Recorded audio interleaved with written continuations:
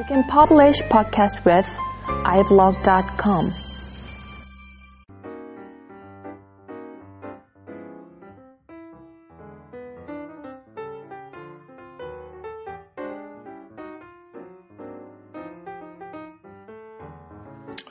안녕하세요. 컴퓨터 그래픽 다이제스트 42번째 시간입니다. 오늘은 데이터 비주얼리제이션에 관련된 이야기를 좀 나눠보도록 하겠습니다. 최근에 이제 빅데이터 그 이슈가 뜨면서요. 함께 뜨는 게 이제 데이터 비주얼리제이션인데요. 실제로 이제 사람이 이제 글로 얘기하는 것보다 아니면 이제 말로 얘기하는 것보다는 그림으로 한 장으로 표현하는 게 훨씬 더 이해하기가 쉽죠. 그런 이유로 데이터 비주얼리제이션 기법들이 많이 뜨고 있습니다. 빅데이터는 데이터가 워낙 많으니까요. 그거를 한 장의 그림으로 요약할 수 있다라고 하면 그거 자체가 상당히 이제 의미 있는 일이죠. 그 모든 데이터를 하나하나씩 눈으로 확인하기 어려울 테니까요. 뭐 그런 이유로 이제 최근에 이슈가 되고 있는데요. 데이터 비주얼리제이션 관련된 어떤 부분들을 좀 살펴보면요. 예전에 아주 오랜 옛날, 라스코 동굴벽화, 그런 데서도 이제 어떤 정보를 표현하기 위해서 동굴벽화 그렸잖아요. 그러니까, 사람이 어떤 인간의 어떤 기억의 능력을, 이제 확장하기 위해서 많이 이제 사용된 방법이 아닐까라는 생각이 듭니다. 이런 거 보면. 그 이후에 이제 관련된 어떤 논문이나 책들을 쭉 살펴보면요. 좀 재밌는 것들을 발견할 수 있는데요. BC 200년에 간행된, 포톨렘이라는 책에 보면요. 이미 이제 그래픽이 좀 어떤 과학적인 입장에서 사용이 되고 있다고 합니다. 거기 이제 어떤 맵 같은 게 이제 나와서 로마에서 중국으로 가는 무용도가 이제 묘사되어 있고 그렇다고 합니다. 우리가 주로 많이 사용하는 그래픽 차트 같은 것들 있잖아요. 그런 것들은 예를 들면 바 차트라든지 거끈선 그래프라든지 이런 것들은 윌리엄 플레이페어라는 분이 수질 그래프 통계적인 어떤 정보를 그래픽으로 이제 표시하기 위해서 사용한 게, 고안해낸 게 이제 최초였다는 이야기가 있습니다. 지금 보더라도 상당히 이제 그래픽이 깔끔하고, 현재 이제 엑셀에서 차트로 막 튀어나오는 것들 있지 않습니까? 그런 것들을, 그 당시에 이제, 개발해왔다는 게 놀랍죠. 이게, 이분이 이제 살았던 시기가 이제 1759년에서 이제 1823년이거든요. 통계 그래픽 방법의 이제 시초라고 알려져 있습니다. 그리고 이 기법을 많이 이제 발전을 시켜가지고, 그 이후로 이제 많은 우리가 사용하고 있는 그래픽 데이터 가시화 기법들이 많이 사용이 되고 있는 거죠. 데이터 가시화에 대한 툴들은 요즘에 상당히 많습니다. 그리고 오픈소스도 상당히 많고요. 어떤 엔지니어링 쪽에서 많이 사용되고 있는 툴 중에 하나가 이제 VTK 툴인데요. 사용하기가 상당히 간편하죠. 그리고 이제 예제도 상당히 다양하고요. 그 외에 이제 미디어 아트에서도 사용되지만 데이터 이제 이런 가시화에서도 사용되는 프로세싱이라는 그런 언어도 있습니다. 프로세싱은 상당히 배우기가 쉬운데요. 자바 언어로 되어 있고요. 다양한 어떤 라이브러리를 지원을 합니다. 자바 베이스로 되어 있기 때문에 다양한 라이브러리들, 예를 들면 이제 이미지를 인식을 한다든지, 이미지나 패턴 인식을 한다든지, 아니면은 외부 이제 파일을 읽어서 가시화를 한다든지, 아니면 오픈GL 원래 지원되죠. 당연히 프로세싱이니까. 하여튼 외부적인 어떤 자바가 지원이 되는 라이브러리들은 다 갖다 이제 쓸 수 있는 그런 특징이 있습니다. 비주얼라이징 데이터라는 책이 있는데요. 그 책에 보면요. 프로세싱을 어떻게 시작하고 맵 어떻게 그리고 그 다음에 시계열 그래프 어떻게 그리고 그 다음에 네트워크와 이제 그래프 관련돼서 어떻게 이제 표현하고 이런 내용들이 쭉 들어가 있습니다. 그 얼마 전에 페이스북에서 이제 페이스북 그 이렇게 트래픽을 그 세계 지도 위에다가 이제 표현한 데이터 가시화한 그 내용 그 기사가 있었는데요. 그런 것들도 마찬가지로 이런 기법들을 활용을 하고 있죠. 위키디피아 같은데 이제 데이터 비주얼리제이션을 한번 살펴보면요. 다양한 소프트웨어들이 상당히 많은데요. 제가 이제 아까 언급해드린 거 외에도, 실제로 이제, 다들 뭐 프로그램 코딩을 할 수 있고 뭐 이러지는 않을 수 있잖아요. 뭐 연구자들이, 뭐 아니면 엔지니어들이 쉽게 사용할 수 있는 툴들이, 제공이 되고 있는데요. 뭐, ANTz, ANTG, 그 다음에, 아미라, 그리고, 아비조, 케이브 5D, 뭐 등등이 나와 있습니다. 어떤 건 이제 오픈소스고, 어떤 건 이제 상용이고, 그런데요. 뭐, 이런 것들을 이제 잘 활용을 하면, 본인의 어떤 데이터셋을 좀 링크를 해서 가시화하는데 상당히 도움이 되겠죠. 실제로 이렇게 데이터 가시화를 하는 이유가 뭘까요? 이 관련해서 이제 그 내용을 좀 설명해 놓은 책이 있는데요. 그래픽 기호학이라는 책이 있습니다. 자크 베르댕이라는 분이 저술을 하셨는데요. 이분이 이제 말씀하시는 게 그래픽 표현이 이제 세 가지 기능이 있다고 합니다.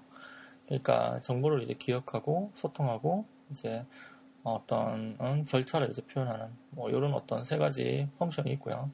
그래서 정보를 가시화하는 것은 정보를 보는 입장에서 기억과 이해를 위해 정보를 아주 간략하게 표현하는 것이라는 그 정의를 내렸습니다. 오늘 아침에는 애들이 자주 문을 열고 들어오네요. 일단 인터럽트가 있네요. 그 데이터 가시화하는 절차가 이제 크게 데이터를 먼저 수집을 하고요. 데이터가 이제 보통 뭐 텍스트 형태로 이제 들어오는 경우가 많죠. 그 데이터에서 이제 필요한 부분만 정보가 어떻게 포매팅이 되어 있는지 이제 파싱을 합니다. 파싱을 하면 각각에 대한 데이터의 어떤 타입이 정해지죠. 데이터 타입이 이제 뭐 숫자로 들어오는 건 당연히 이제 뭐 인티저 타입으로 이제 정해야 되는 거고, 뭐 어떤 뭐 실수용으로 들어오면 당연히 이제 뭐 플롯, 뭐 리얼 타임으로 이제 정의가 돼야 되는 거죠. 문자열로 들어오면 스트링 타입으로 정의가 돼야 되는 거고요. 이렇게 정의가 되어야지 나중에 이제 분석을 할 수가 있습니다. 그리고 나서 실제로 이제 그 사용자 관점에서 필요한 데이터만 필터링을 합니다. 그리고 그 데이터에서 필요한 정보만 추출하는 거죠. 마이닝을 하죠. 그리고 나서 표현을 합니다. 표현을 할 때 이제 여러 가지 기법들을 많이 사용을 할 수 있는데요. 아까 잠깐 언급했던 뭐 바 차트, 뭐 파이 차트, 뭐 이런 것들 간단한 것부터 시작을 해서요. 뭐 그래프, 뭐 아니면 이제 맵, 뭐 이런 것들을 많이 이제 활용을 합니다. 실제로 이런 어떤 리프레젠테이션 관련된 부분들은 뭐 직접 개발하기가 어렵잖아요. 그래서 아까 그런 오픈소스들을 많이 사용하고 있는 거고요. VTK 같은 이런 것들요. 좀 더 쉽게 이제 할 수 있는 방법은 뭐 공학용 프로그램들, 상용 프로그램을 사서 이제 하는 방법이죠. 매트랩 같은 것들. 이 실제로 뭐 이런 가시화는 이제 지원을 하니까요. 다만 자기가 어떤 특별한 어떤 뭐 어떤 그래픽 기법들을 사용해서 뭐 표현을 한다든지 가시화를 한다든지 할 때는 대부분 오픈소스 같은 것들을 이용해서 개발을 해야 됩니다. 이렇게 이제 표현을 하고 나서요, 이 데이터를 좀 더 그 가시화할 수 있는 부분들을 극명하게 드러날 수 있게끔 재정제를 할 수가 있거든요. 뭐 거기에 이제 애노테이션을 단다든지 아니면 특별한 어떤 부분들을 이제 부각을 시키고 아주 이제 밝기를 이제 밝게 표현한다든지 뭐 이런 것들요.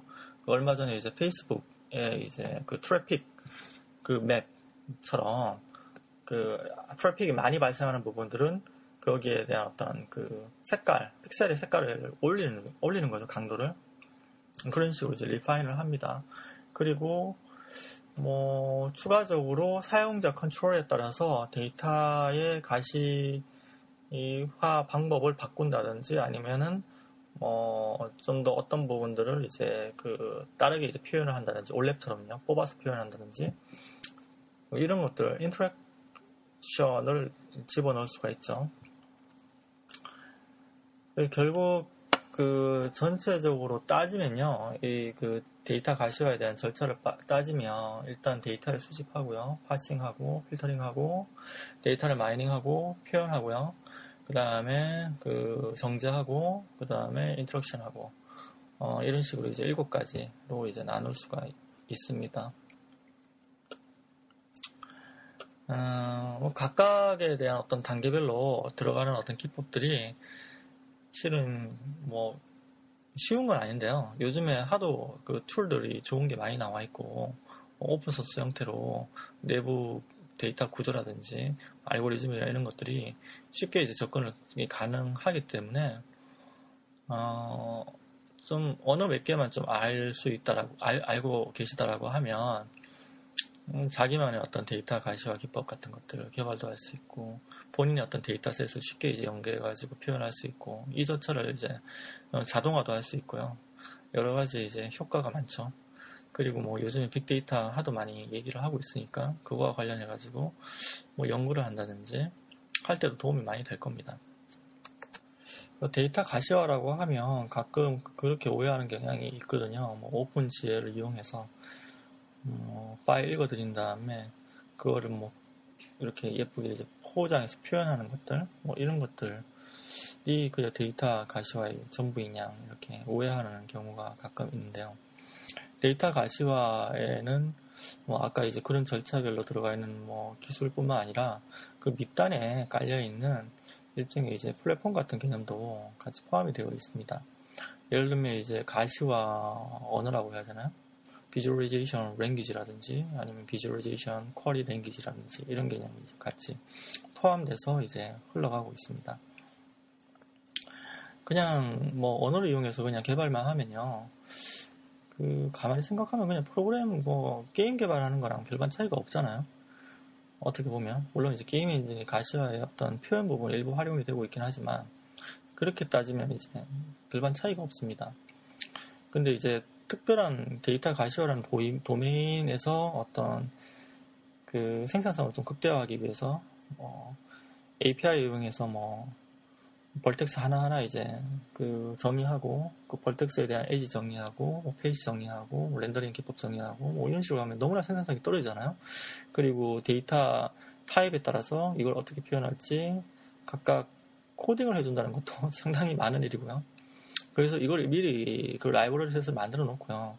그 일종의 이제 펑션들이 그 라이브러리에 포함되어 있지 않습니까? 그 펑션들하고 밖에서 이제 사용자가 쉽게 스크립팅해서 그 펑션들을 이제 핸들링 할 수 있고 뭐 재활용할 수 있게끔 해줄 수 있게 제공해주는 언어들이 있습니다. 데이터 가시화 언어가 있습니다.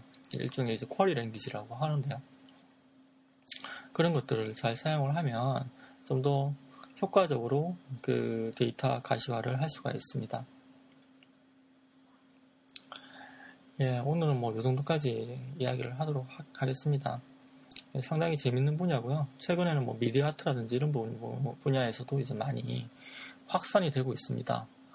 원래 이제 데이터 분석, 통계 쪽에서 많이 시작이 되고 뭐 이런 어떤 부분들이 이게 이제 엔지니어링 쪽에서 많이 활용이 되더니 최근에는 이제 미술 쪽까지 넘어가고 있는 그런 형국이죠.